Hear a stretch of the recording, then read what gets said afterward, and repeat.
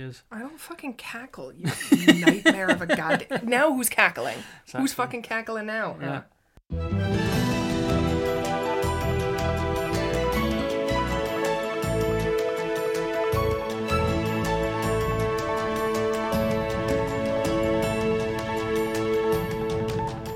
It's Friday, September the 13th, and this is the Dutch News Podcast, your weekly chance to catch up with what's been going on here in the Netherlands.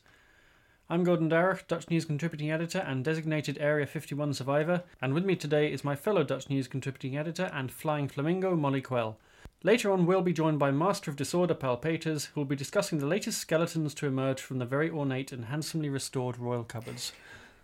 Where is Paul today? Why is he not here? He's class in the morning right now on Friday, so he's joining us later. He's actually studying, which makes a nice change. He's doing something respectable. He's doing something for his career, which is something I remember from long ago. Is he going to also be joining you in jail for being arrested at Area 51? I think possibly, yeah. Well, this is Your job title mentions a number of things that happened over the week, so I think you're going to have to unpack this a bit. Okay, unpack this. So the first thing that happened was obviously there was news that 2 Dutch people have been arrested at Area 51, which I think you're probably better placed to explain to the listeners than me. Area 51 is an Air Force base in Roswell, New Mexico, where supposedly they're keeping all the aliens that have landed on Earth. Yes. And at some point in the recent past, someone famous-ish on the internet decided that they were going to storm Area 51 and, I don't know, free the aliens or see some stuff or whatever. And this, of course, has turned into a thing. And apparently 2 Dutch YouTubers have flown to New Mexico for the event and promptly got themselves arrested for trespassing onto military property. So they're off to a great start there. Yeah, brilliant. Yeah, it can only get better. Yeah. Yes. So two terminally gullible Dutch people have basically bought plane tickets to go over to New Mexico and are now to be honest, they're probably going to put up videos about it that will make more money on the single video than you and I will make in a year. Yeah, so, the fact that they were arrested by the deep state, and they'll do what these people always do, which they'll put up videos on YouTube saying they've been censored and no one can no one can listen to what they say, even though it's on a YouTube channel with 1.5 million subscribers. I mean, if we're not careful, the New York Times is just going to give them a column. So yeah. But you were a designated survivor because there's also a designated survivor story from this week. Yes, there's a great designated survivor story, which is that the Dutch government has decided it should have a designated survivor. As it should, yes, just in case any terrorists try to blow up the government on Prinsjesdag. Right. Which at least will be a very colourful explosion because everyone's wearing those nice hats. Yeah. But they decided that not all the somebody should be left behind in case in case of this kind of terrible calamity. Yeah. And of course there was only one candidate for that, wasn't there? And that person is Stef Blok. Stef Blok. The indestructible Stef Blok will be the last man standing. And it's extra funny because, of course, one would think that they would make the whereabouts of the designated survivor a secret because, if you then also kill the designated survivor, there's no government left. Yeah. But, it's the Netherlands, so they're very transparent. So Stef Blok will be in Strasbourg. They said he's going to be in Strasbourg. Not just that, but they've published pretty much his full itinerary as well. They said exactly how he's going to get there. He's going to fly from Brussels. Yeah. So if anyone left over from ISIS is listening, that's where Stef Blok's going to be. That's where he's going to be. Yeah. And in case you weren't sure you could identify Stef Blok, he's like 7'7", so you can just always find him in a crowd. Yeah. So that's that was that. And yes, and I gave you the title of Flying Flamingo, which relates to another story this week, which we're not going to discuss in great because it's Brexit, and we're trying not to talk about it. We're trying not to talk about Brexit, but it's just you kind of forget, I think, when you look at the Brexit drama on the news, that this is an actual thing that's happening to real people. Yeah, no, it feels like a reality soap show. Opera. Yeah. It really does. It feels like Love Island or something. Yeah, but this week or Hate Island. Maybe. I really don't want to see Boris Johnson in a bikini. They prorogued, as the British like to call it, because God forbid you guys just use a normal word for shutting down Parliament. No, that would be silly. And of course this caused a lot of drama because it's a long period of time and whatever. We're not going into all of the Brexit details. But what is he? The president? The Speaker of Parliament, yeah. The Speaker of Parliament was chastising his colleagues for being a bit rough and tumble with the person whose official job it is to officially close down. Who's called Black Rod. Who's called Black Rod, which is amazing. Yes. And he shouted a number of great things at people, including, "I don't give a flying flamingo what you think," Yes. which is the best insult of all time. Superb, very parliamentary insult.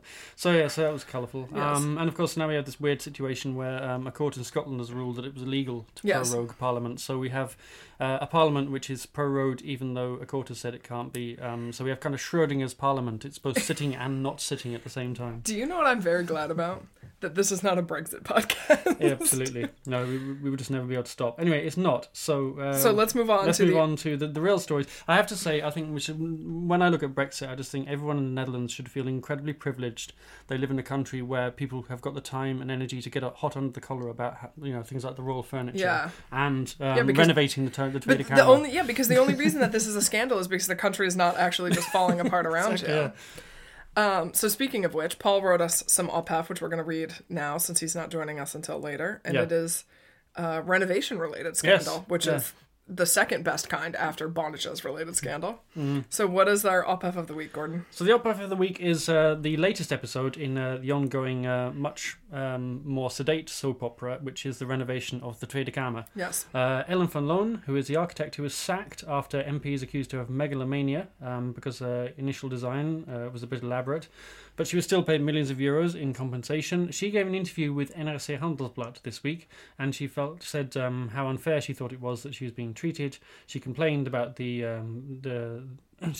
picture that the MPs were painting of her, and said that her design was in fact very sober and efficient, and showed some artist's impressions of one of the more controversial elements, which was the indoor tropical garden. But on Thursday, Algemeen Dagblad released some other artist's impressions from documents that the architectural firm sent to the Tweede Kamer, which showed that there was indeed a tropical garden. So she was claiming that there was not actually a tropical garden. Yeah, she was claiming that the label tropical garden, I think, was misleading, and it was something much more modest. Yeah. But actually, the documents that the newspaper obtained suggested that that wasn't quite the case either. It showed 2 huge palm trees inside the building, which blocked the view from several windows. I don't fucking care about this, man. But I don't understand. Like, putting a palm tree inside a building, I don't think is like... It's not the most sensible thing. But it's also like not that big of a deal. I mean, like, they have any botanical gardens you ever go to is going to have an indoor garden area, right? And they have like a nice little glassy greenhouse space, and there's a fucking palm tree, and like it's fine. I mean, if you don't like the palm tree thing, fine. But I'm not buying into this argument that it's like somehow so ostentatious that she should have been sacked over it. I suppose the thing here is that she wasn't asked to design a tropical garden; she was asked to design a Parliament building. Yeah, but I'm assuming that every space in this building is not something that's going to be used for like. I don't know. Yeah, like leisure and relaxation. Yeah, and like lots of buildings have atriums that have like some trees in the fucking middle. Like, I just don't think it's that big of a deal. But fair enough. But it seems to have kept the it blocks a window, which we all know is like not acceptable in Dutch culture. So that's really, I think, where the all path is at. Yeah, and then they'll be putting curtains up next. Oh, good lord, you can't have that. Yeah. But it gives the media something to talk about while they're waiting for the Parliament to come back from recess. Exactly. So it's giving us lots of good discussion topics. Indeed. Well, this week we've got news of a milestone verdict on euthanasia, another twist in the Geert Wilders courtroom saga, a potential reprieve for the people of Groningen, and how the Dutch football team put their old rivals to the sword. In our discussion, we asked why the King's furniture became a burning issue this week. Yeah, our discussion is also going to be about renovation work. Yeah, it seems to be the hot topic. It does. Yeah. A Dutch doctor was found not guilty of murder this week for performing euthanasia on an elderly patient with a severe case of Alzheimer's. It is the first case to be brought against a doctor since the passage of the Termination of Life on Demand Review Act, which I feel like the title sounds better in Dutch, but we're using the translated version. Yeah. That legalized euthanasia in the Netherlands in 2002. The case centers on a 74-year-old woman who was living in a nursing home where the doctor in question worked. Following her diagnosis, the patient, not the doctor, with a degenerative disease in 2012, the woman had signed an advance directive stating that if she was admitted to a nursing home with dementia, she wished to be euthanized. However, following her admittance, she gave conflicting statements as to whether or not she wanted the procedure.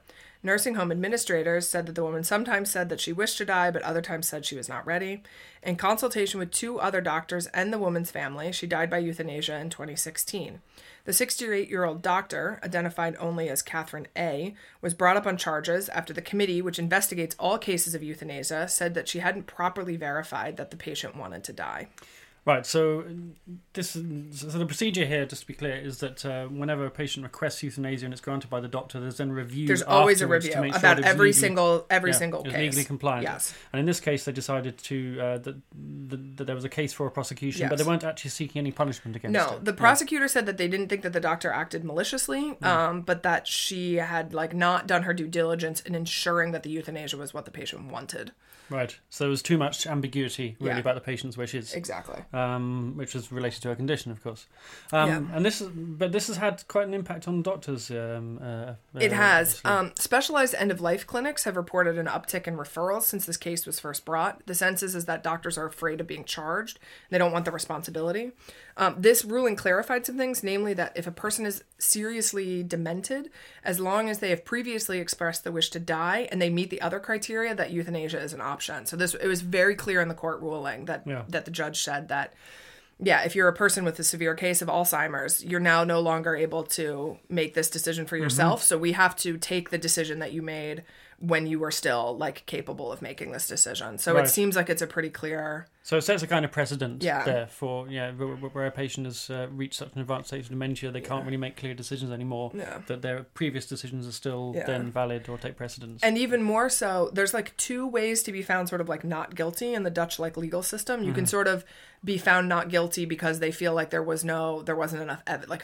If I shoot you, and they say there's not enough evidence to prove that I was the one that shot you. That's one version of not guilty. Mm-hmm. But she was found by this higher standard, which basically says that there's no that their charges never should have been brought in the first place. Right. So for example, in the case of me shooting you, which of course is my favorite thing to talk about. Which is now something that's on your mind a bit too much. 100%. It would be as if they basically said, well, you're not, we have evidence that Gordon isn't dead, so you can't possibly charge Molly with murder. It's a higher standard of finding somebody not guilty. Yeah, so it's a really sort of very strong, I think, take from the judiciary that you have to if a person is suffering from dementia, that what they wanted prior to when they became so incapable of making their own decisions is the decision that's going to be moved forward with. Yeah.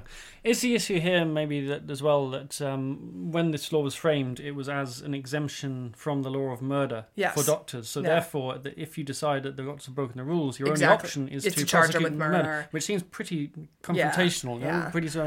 I think they're going to have to do something about changing exactly the way the regulations are written for this. But that's not surprising because this law was passed in 2002, the original law. And the perception of how euthanasia operates in this country has changed quite a bit, right? Originally, the intention was basically people who have a terminal illness who are going to die within a few months and are in a lot of pain can have euthanasia. But that definition has been expanded as more and more people have said, we want control over how we end our lives. So, yes, euthanasia will continue to be a running issue in Dutch society. Yeah, it is possible that the prosecutor can appeal. So maybe we're going to see that at some point. Yes, but although I got the sense that that's probably not the case. Gas production in the northern province of Groningen could end 8 years ahead of schedule if global warming carries on its current course. Oh, great. So instead of having earthquakes, we'll all just drown. Yeah. Economic Affairs Minister Erik Wiebes said that next year's extraction volume would be 11.8 billion cubic metres rather than 15.8 billion, and all going well, the last gas could be taken out of the ground in 2022, provided there aren't any exceptionally cold years. Wiebes said that if there was an unusually cold winter, they might need to tap the gas fields again. It's good news for the long-suffering people of Groningen, who've suffered around 80 million euros worth of damage to their homes as a result of the ground settling after gas extraction, and another 17,000 cases are still going through the system. The government's mining inspectorate has described the situation as a national crisis. So what is the government going to do to make up for the lost revenue that they're going to lose? Yeah, it does leave a big hole in the accounts. They've calculated 1.9 billion over the next 3 years. So they are starting to look at ways of trying to reclaim that money or make up the difference. One of the things they're going to do is actually get companies like Shell to start paying tax. Well, sounds like a great plan. It's good they finally got around to doing that. Yeah. It emerged in May that the multinational company hadn't paid any corporation tax for years, and that's partly because there's a rule that allows it to deduct any losses in any other part of the world from its Dutch tax bill. Yeah, they should do something about that. So it's really high time they did something about that. And the Cabinet's pledged to close that loophole, which experts say will raise an extra 250 million a year. But Vebus has also said the government will have to pay Shell and Exxon, who jointly run the company that runs the gas extraction. Fields, yeah.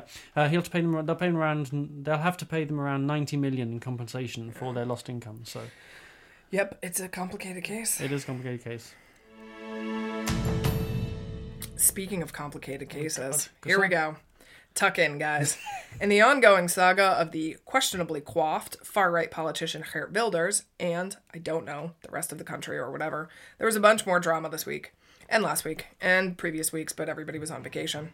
So, an update. Wilders is back in court for his Minder chant. The backstory there is that following the 2014 municipal elections, Wilders asked a crowd of supporters if they wanted more or less Moroccans in the country. More or fewer Moroccans in the country. This thing is so difficult to translate because of this difference in how you use the word more Minder. or less in English versus Dutch, but that's a side problem. Anyway, the crowd responded, of course, Minder, because they're PVV supporters, meaning fewer in Dutch, and the public prosecutor charged him with inciting racial hatred. He was convicted in 2016, but not giving any sort of sentence or other punishment as a sort of compromise. Wilders, of course, being Wilders, decided that he was going to appeal. The appeals case started before the summer break, but then, like everyone else, the entire court system packed its peanut butter and hagelslag and headed to terrorize France for 3 weeks before returning last week to resume the trial. Then, shit got real, when RTL News unearthed emails between the Justice Ministry and the public prosecutor, which made it seem like the ministry had encouraged the prosecutor to pursue charges.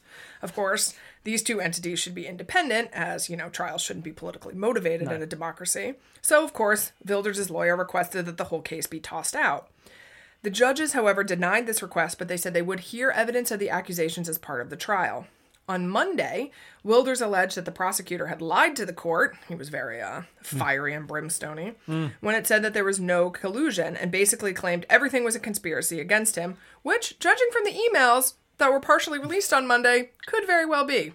The prosecutor, for their part, argued that the decision to bring charges was made prior to these emails being exchanged, and once it decided to press charges, it, of course, informed Justice Minister Ivo Opstelten, who is the former Justice Minister, not the current one, because, of course, he was going to have to deal with the political fallout of this shit show. Do we have any questions? When is this going to end? Never. There is a verdict on October the 11th. October the 11th, there will be a verdict. So today they're back in court, and then they rest for a week, and then there's a couple more days of the prosecutor presenting. So it's going to keep being in the news, and in theory there's a verdict on October 11th. But, of course, whatever that verdict is could again be appealed. So, this is just us indefinitely reporting on this. So we'll end up in the Supreme Court and probably, Area 51 tribunal or something like that. We could send Wilders to Area 51. That would be great. Yeah. Yeah, so now, of course, this has become a real political scandal on top of that, and there's a bunch of politicians calling for an inquiry. Wilders himself called for an inquiry in June, so before he's the constantly summer been holiday. calling for inquiries. He said that, he tweeted that the whole thing should stop now. There should be an inquiry and the government should resign and who knows what else. And probably even Optelsen should go in jail. And that there's that there's aliens at Area 51. Yes. So it's the usual Wilders stuff. Yeah, but this is whole Wilders' strategy of just trying to keep this going for as long as possible, because this is where he makes his headlines now. It's true. He's not really. He has no influence at all in the political arena. Yeah. So for as long as he can keep turning up in the courtrum and being the victim, he will continue to get in the Telegraph. All right. So we have a surprise joining from Paul. Yes. Paul has graced us with his presence. Which is just mainly because we started recording far later than we were supposed to. Of course. We're running late. Gordon was late. Let's just point out who the late one was in this situation. All right, so we are moving on to MH17. Yes. A potentially key witness in the MH17 case has been released by Ukraine in a prisoner swap deal with Russia. That raised concerns with the joint investigation team into the MH17 crash that they wouldn't get the chance to question. What's his name, Gordon? They wouldn't get to question Vladimir Tsemak about what he knew about the shooting down the plane in July 2014, and that was potentially significant because he played a key role in the air defences of the Russian-backed separatists during the Civil War. So was he actually involved in the shooting? He wasn't directly involved. There's no suggestion. He's not a suspect. He's been designated a person of interest. No designated survivor. Although he did survive. But he was quite high up in the in the air force of the of the Russian-backed separatists, and therefore it's likely that he knew something about the transportation of the missile and so on. Yeah, and also because the Ukrainian separatists, they always denied that they had this Buk missile system. So if he is involved in the Air Force there, then he definitely know if they have or if they don't have it. So important figure. So important figure. But Foreign Minister and designated survivor Steph Block said that the transfer had been delayed to give officials from the Dutch Prosecution Department the chance to speak to Semak, who was being detained for suspected terrorism offences. And there's a great story about apparently how he was smuggled out of Ukraine by the secret services while he was blind drunk. Which I don't have the full details. That sounds like a very standard procedure for Russian. To be honest, if I was going to be smuggled out of a country, going at it blind drunk seems like a good way to do it. Yeah. As I say, the Dutch government said it regretted that Ukraine had agreed to transfer Semak to Moscow under pressure from the Russian Federation. Yeah, but it does mean that the relation between Ukraine and Russia is improving, yes. And this prisoner swap, or what is it, the prisoner swap? It is a prisoner swap. That's just a sign that on the geopolitical arena they are getting in better terms since a couple of years. Well, you say that, but when I was at the European Court of Human Rights yesterday to follow this case that's going on between Russia and Ukraine, Russia said as much, and then the Ukrainian lawyer was like, actually, we think you guys are a bunch of jackbooted thugs. So I'm not sure how much better it's actually getting. I mean, it is in court. You say stuff that you actually don't really mean. Actually, the most ironic part about this is that both lawyers were British, and they were really going to town on each other. And I was like, I wonder if they're from opposite feelings of Brexit, and that's why they're secretly mad. You wanted to shout from the back in the courtroom, what do you feel about Brexit? Yes, and then start an actual kick it off again, start an actual war. An unmarried mother who claims the government played a role in forcing her to give up her newborn baby in the 1960s is suing the state for emotional damage. Trudy Schelle-Geertsen is one of over 10,000 women in the 1950s, 60s, and 70s who gave up their child at birth. She is also the first woman to go to court over accusations of unlawful behavior by the state between 1956, when the adoption law was passed, and 1984, when abortion became legal. As just a bit of back evidence, there's this 1956 adoption law that basically said that, if the government determines that someone is an unfit mother, they can sort of force you to give your kid up for adoption. And basically this was interpreted to mean anyone who's an unwed mother was unfit.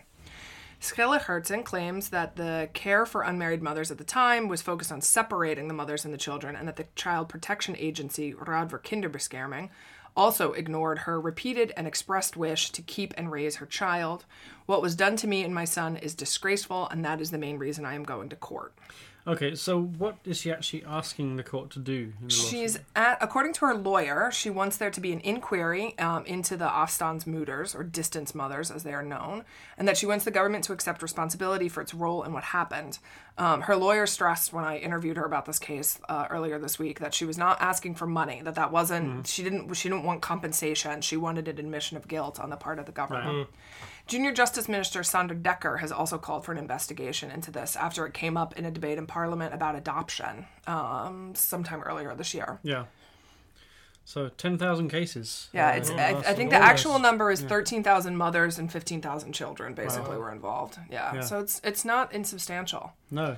And when I spoke to her lawyer this week, she was emphasizing the fact that a lot of these women are getting older in age, and so it's really important that something is done soon, because at some point they're going to start dying and they're not going to be here, and they won't see any justice done for what was done to them. We've made plenty of snippy references in this podcast to the Dutch football team, or the men's football team, for not being very good. Mostly Molly did that, it was mainly Molly. It was almost exclusively Molly, actually. I mean, am I wrong, though? Over the last 2 years, you hadn't been, because they failed to qualify for 2 tournaments in a row, and had some pretty shocking results. But we should give praise where it's due as well. No, we shouldn't. We should. Well, I'm going to. I mean, they haven't committed genocide. There's my praise for the Dutch men's football team. Well, You don't know that. Yeah, that might yet come out in a historic court case. But we should give praise where it's due, and last Friday's 4-2 win over Germany in Hamburg was one of those occasions. It was. Yeah. Germany went one up in the first half through Germany went one up in the first half through Serge Gnabry after Lucas Klostermann was given far too much space at the back, and the Germans had a couple of good chances to go 2 up early in the second half, but then Ronald Koeman made a double substitution in the 58th minute, which made all the difference. Did he also wipe his ass with something? He didn't wipe his ass with anybody's shirt this time. No, he seems to have grown up. Yeah, in the meantime. He introduced... No, it's Dick Advocaat who hasn't grown up. He introduced Daniel Malen and Davy Prupper, and then within a minute, Frenkie de Jong equalised. There was an own goal from a corner shortly afterwards. The Germans got a bit of a lifeline when there was an absurd penalty decision shortly after that. Yeah. But it didn't matter because Malen finished off a sweeping move, the best attacking move of the game, and then Giorgio Wijnaldum, as so often, put the icing on the cake with the 4th goal in extra time. And Oronia followed up by strolling to a 4-0 victory in Estonia on Monday, and they can move into a qualifying position if they win their next game at home to Northern Ireland on October the 10th. And what's going on with Max Verstappen, Gordon? I know there's some Max Verstappen news.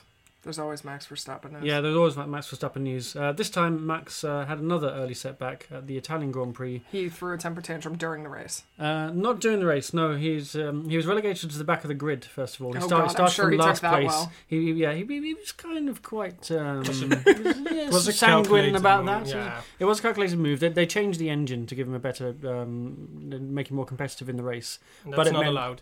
It's not allowed, and it means that you have to start at the back. And he had to overtake everyone else during the race. Which he He didn't. reckoned he could do that, but he didn't because he ran into the back of another driver. Of course he on did, the first because that's corner. what he does. He's Max And, Verstappen. Yeah, and by his own admission, that meant that the whole race plan went out of the window. So he didn't actually admit that this was his fault. No, of but- course he didn't, because he's Max Verstappen. But he did, and they had to go into the pits and for some And then he repairs threw a early temper on. tantrum. He still didn't throw a temper tantrum. He managed to move up to 8th place, but he's still 99 points to drift of Lewis Hamilton, so he's not going to win the Drivers' Championship. He's also only 3... And Charles Leclerc won the race again, which Max would not have enjoyed at all, because they don't like each other much. So he has a 99-point problem, and him throwing a temper tantrum is a 97 It's a 99-point problem. problem, and yeah, Charles Leclerc ain't one. But Charles Leclerc drives for Ferrari, so the Italian fans are all much happier Of than course. Max Verstappen. Yeah, fair enough. And And Charles that's- Leclerc is from Monaco, Yes. but basically all the other drivers live in Monaco, so Yeah. they're... They're all neighbours. Yeah. I didn't even Yeah. realize people were from Monaco. No, yeah, Yeah. those Yeah. are these things that you don't Don't realize think that they're about. actually people that are born in Monaco. Yeah, but it's crazy. apparently it was. And they issue passports and everything, apparently. It's crazy. They probably have a more functional government than Brexit does. They probably do, yeah. Yeah. They probably, well, at least they don't have a parliament that's not sitting at the same time. I mean, we don't know that because what do you know about Monaco politics? Nothing at all. Absolutely I'm guessing they don't nothing have at a parliament. I'm guessing They some have kind there's of... royalty, right? Yeah, there's there's a king. royalty, and there's probably some kind of committee of bankers that decides Yeah, everything or it's like- something. I think they call and it a their cartel. their tax code is basically if you have more than this money, then you don't have to pay Pay any taxes. tax. If you have more than €1... So it's basically how the you pay. Netherlands feels about, large multinational corporations. Exactly. essentially. Yeah. If you enjoy the Dutch News podcast and you appreciate our efforts to bring you up to date about Bonnetjes scandals and the royal furniture, please consider backing us on Patreon. You can find us at patreon.com/DutchNewsNL. We had 5 new patrons over the summer, Wow, which was that's a lot. remarkable given that we didn't actually record any podcasts. We should do that more often. Just does not record a podcast. Yeah. Clearly. But yeah, thank you to our new patrons over the summer. Erin Rouleau, Deborah Valentine, who is a long-term friend of the podcast, James Tute, some friend of mine who's back in the podcast. Thanks to you. Thanks also to Dominic Fabulik and to James Kalchinai. And if you'd like to support the podcast and help us to help you to make sense of Dutch news and replenish our stocks of dog food and stroopwafels, go to patreon.com/DutchNewsNL. Every once in a while, there is a scandal about the royal family and money. Sometimes it's about a speedboat, a vacation home in Mozambique, a temporary office in the King's Garden, or an auctioned drawing. But this week, it's about furniture. Or it could be about ladies wanting to put solar panels on the roof and being denied by the building committee. Yeah, but it wasn't actually a scandal, I think. That was just very funny. Yeah, It just came out. that's true. We often have these scandals at this time of year as well, don't we? In that crucial window between the holidays are finished, but Parliament isn't back, so the papers so haven't there's got much nothing to to write talk about. There's about. nothing to write about, nothing to talk about. So someone goes and digs up something in the Royal Archives. Yeah, there is nothing about budget day that's being leaked or something. So yeah, we don't have anything to talk about. No. Yeah. So what is actually the story, Paul? NRC Handelsblad wrote this week about a secret deal between the government and the royal family. Between 1982 and 2009, the government bought all the royals' furniture from 4 royal palaces for millions of euros. And even though the government pays for its maintenance, the royals still get some money for the maintenance of furniture. And on top of that, the government paid the royals money for some pieces of furniture which were already owned by the government. Okay. So there's a lot of double payments going on here. Yeah. It's like the opposite of what the Dutch do with their tax system for multinationals. Right. Now we've clarified. Exactly, yeah. Yeah.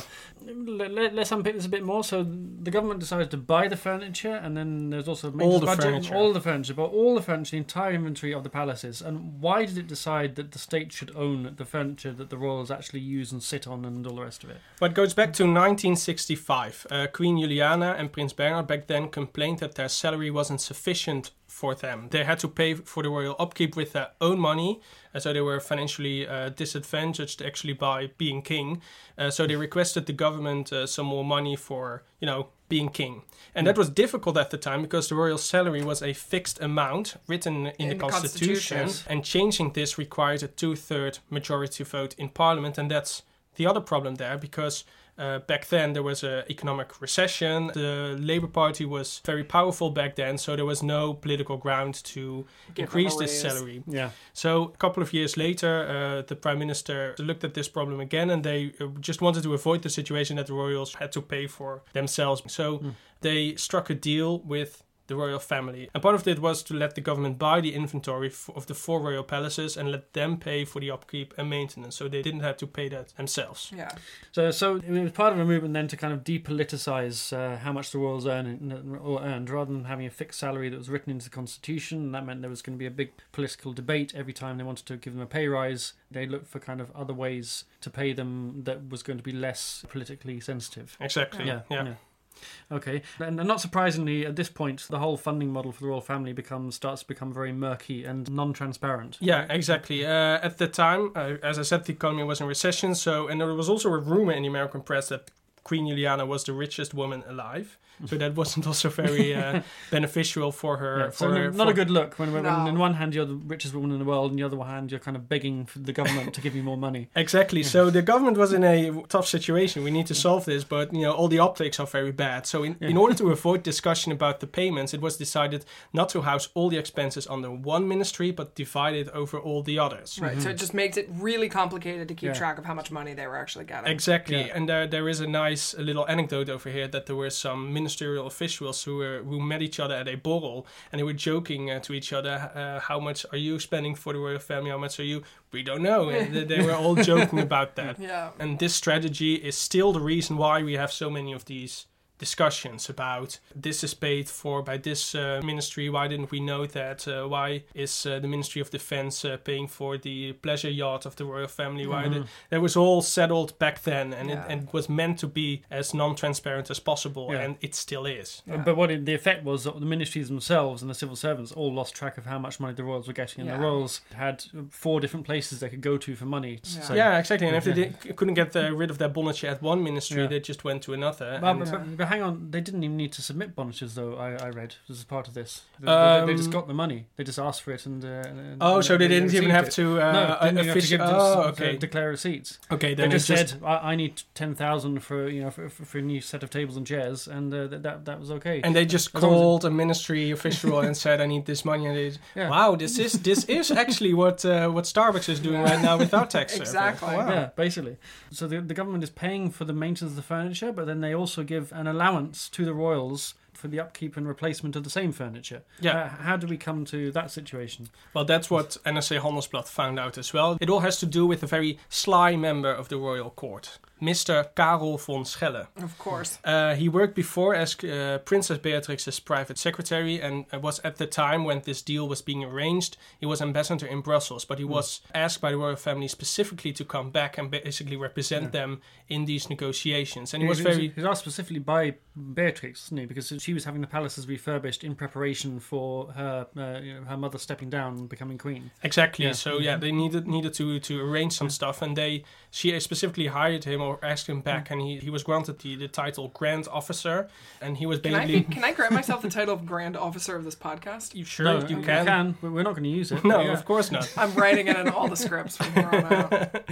He was basically the attorney and the guy who started negotiating with the government about the royal funding, and he manages to get all sorts of financial compensations for the royal family, including the maintenance funding or the allowance for the maintenance, even though they didn't actually own the furniture anymore. Right. So basically, Beatrix brought back a senior diplomat from Brussels on the royal payrolls, who specifically had the job of basically making sure the government paid for her furniture as much as possible. I Yeah, and to be honest, in her defense, if I could get away with that, I would do the same goddamn thing. And he also arranged a lot of other sorts of arrangements. And in the NSA article, which is a very fun article, there are actually 2 articles, so you should definitely read it. Yeah. They cite some official memos, ministerial memos, where one ministerial official warns the other for this guy that he's very hawkish and a very tough negotiator. And it's very nice to read about this, especially because it's written in this 1970s memo format. Yeah. It's really, really fun to read. It's kind of very official language, and he throws in the odd Latin phrase, doesn't he? Sort of, and it's basically like the proto Thierry Baudet. Is that what you're telling me? No. Somebody's far more competent and effective than Thierry Baudet.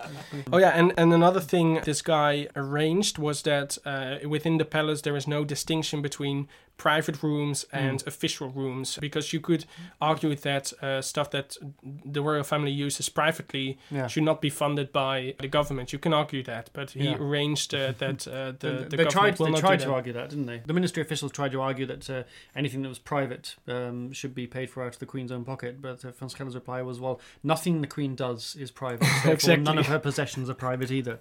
Exactly. Yeah. So this is. I don't think this could actually happen anymore, but in the 70s, it still could. So the government decided then to acquire all of the furniture in these royal palaces, and then once they made that decision, what actually happened? Well, it all started in the 80s with the Noordeinde and Huistempels palaces. The furniture of these palaces were all bought by the government, but these are what are known as the working palaces, isn't it? Exactly, but in the time of Juliana, Juliana lived in Paleis Soestdijk and not in any palaces in The Hague. So these were all working palaces. Yeah. Beatrix later moved to Huistempels, so then that became a living palace, basically. But they all started to buy the furniture of these 2 palaces, and later it was extended to the inventory of Het Loo and the Soestdijk palaces in 1987 and in 2009. These transactions, despite being very historically important, but also very costly, were kept quiet for the Tweede Kamer and the general public. And in the agreement it says that the furniture is part of the palaces and cannot leave the palaces without governmental permission. So everything that's in there belongs to the palace, basically. Yeah. And the taxation of the inventory of Paleis Het Loo was done by 2 assessors. They basically walked around the 817 rooms of the palace for months with voice recorders, and they just basically listed everything they saw and on the spot made an estimation of the worth of these furniture and of these objects, and the secretary typed these voice recordings on a computer, and that was a novelty at the time. They were very proud of that. And they ended up needing not 1 but 2 hard disks for the entire list of objects and furniture.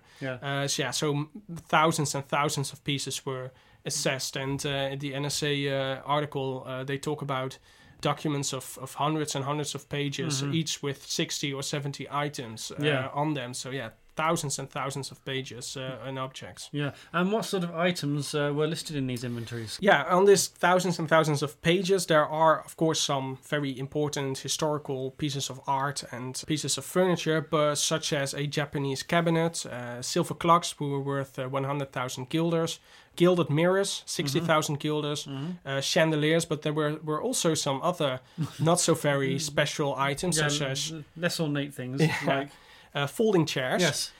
Ping pong sets worth 10 guilders, and baby baths. Yeah. So all these items were listed. And So even the royal table tennis bats are in the possession of the state. Exactly. Belong to the people. Yeah. And this was all bought in bulk by the government. And a curator of Hadlow Palace was interviewed, and he was very happy with also these minor objects, because when he organizes an exhibition about royal toys or something, then he has the ping pong bats. And also, both Queen Juliana and Wilhelmina were notoriously indifferent about antiques. And for example, whenever a chair broke, or the leg of a chair broke or something, they didn't hire a renovator, but they just hired a woodworker who just basically like a glued regular it carpenter. together. Yeah, exactly. So no special treatment for these sometimes ancient pieces of furniture. And some art historians are very happy that the government bought all this, because it was all stored in attics and in basements. And when the government bought it, all of a sudden there was this interest in preserving these items, and they started some renovation work and stuff like that. So now these items are preserved for eternity. They got the right kind of standard of care and attention. So all these kind of neglected pieces were actually restored. Yeah, and there were a lot of neglected pieces. So altogether, the NSA found that the government had paid 20 million guilders to the royals for the furniture, which is now worth about 17 million euros. Did it get a good deal? Well, actually, they did.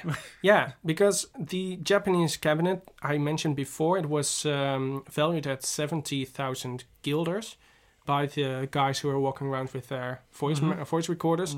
But experts now say that back then it was easily worth 250,000 guilders. Wow. And now it's worth 3 to 4 million euros.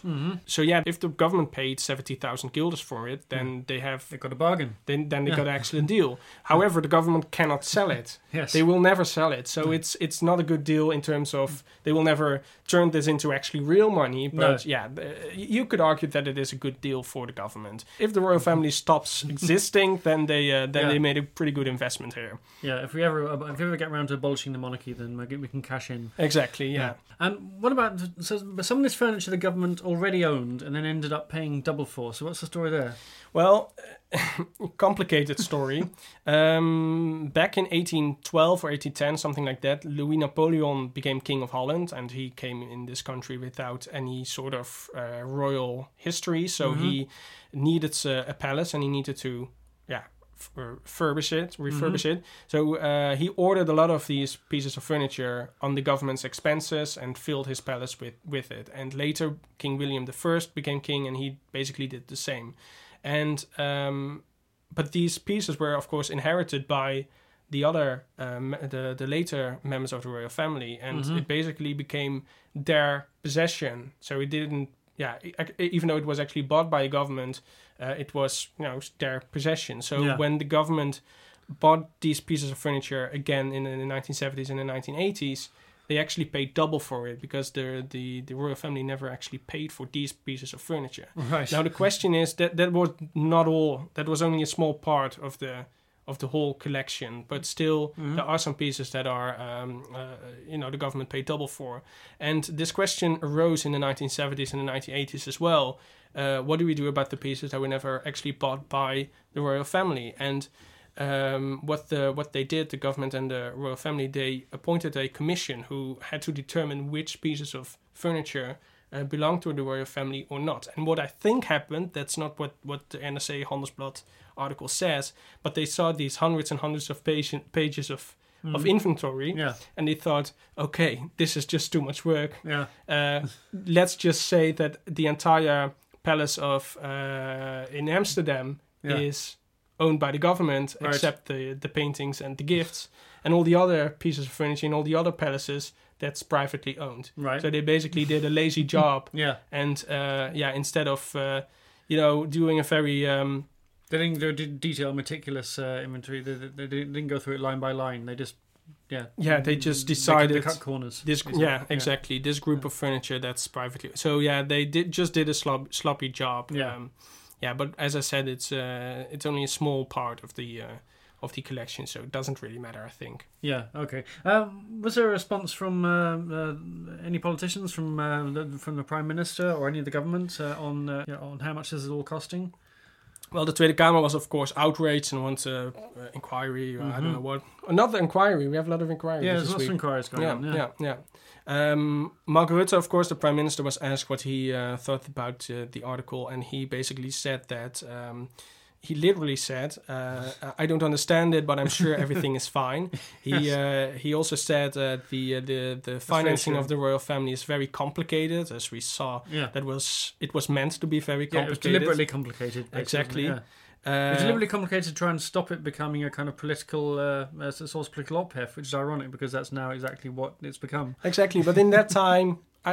There weren't government officials didn't leak everything, and not everything was traceable on the internet, stuff like that. So different times. Back then it was probably a very good strategy, but now it isn't anymore. Yeah. But Mark Rutte later said the day after that he is going to do an inquiry about the royal finance anyway. So we will have to wait and see what comes out of there. Yeah. And the interesting thing is that. When Willem-Alexander became king in 2013, he wanted to avoid these kind of discussions. So they did an effort to really make the royal funding and financing very transparent. Yeah. But apparently they still didn't do a very good job. Yeah, obviously. Yeah, and all the documents and the memos between ministers that went on in the 1970s, they're all kept secret at the time, but now they've been published and they're in the National Archive, which is sort of how this became a story, isn't it? So the story actually broke, or the writer of this, the journalist who wrote this article, came at the idea when he was walking around the Rijksmuseum, and they had one of these Japanese cabinets on display, and he knew that it was previously privately owned by the royal family, but all of a sudden it said that it was part of the royal collection, which is the public part of the collection. Yeah. So he thought, what is going on here? So he wrote a letter to one of the ministries, and they didn't reply for 2 months. But when they replied, they said, there is one of the parties involved doesn't want to cooperate. So we turned this into a WOP-verzoek, a freedom of information request. Yeah. Which is strange that the ministry is using this law, which is typically used by journalists, in order to get information from the government. Yeah. So that was when this journalist thought something is going on here. Yeah. And he dug into it and he did an excellent job. But to be honest, I don't think it's that important. I mean, it all makes sense that these sort of... It is. I think, when you break it down, it's kind of, the state decided to acquire and take ownership of the furniture, and then it's kind of logical the state also becomes liable for the costs of maintaining it because it belongs to the state. So, why wouldn't you? There's obviously some sort of slightly sloppy accounting going on. Exactly, definitely. Yeah, and perhaps there's obviously a case for trying to simplify the system somehow so it's more transparent. But, it doesn't strike me as a major scandal. If you have a monarchy, if you have a royal family, and every time people are asked, "Do you want to have the royals?" they say yes.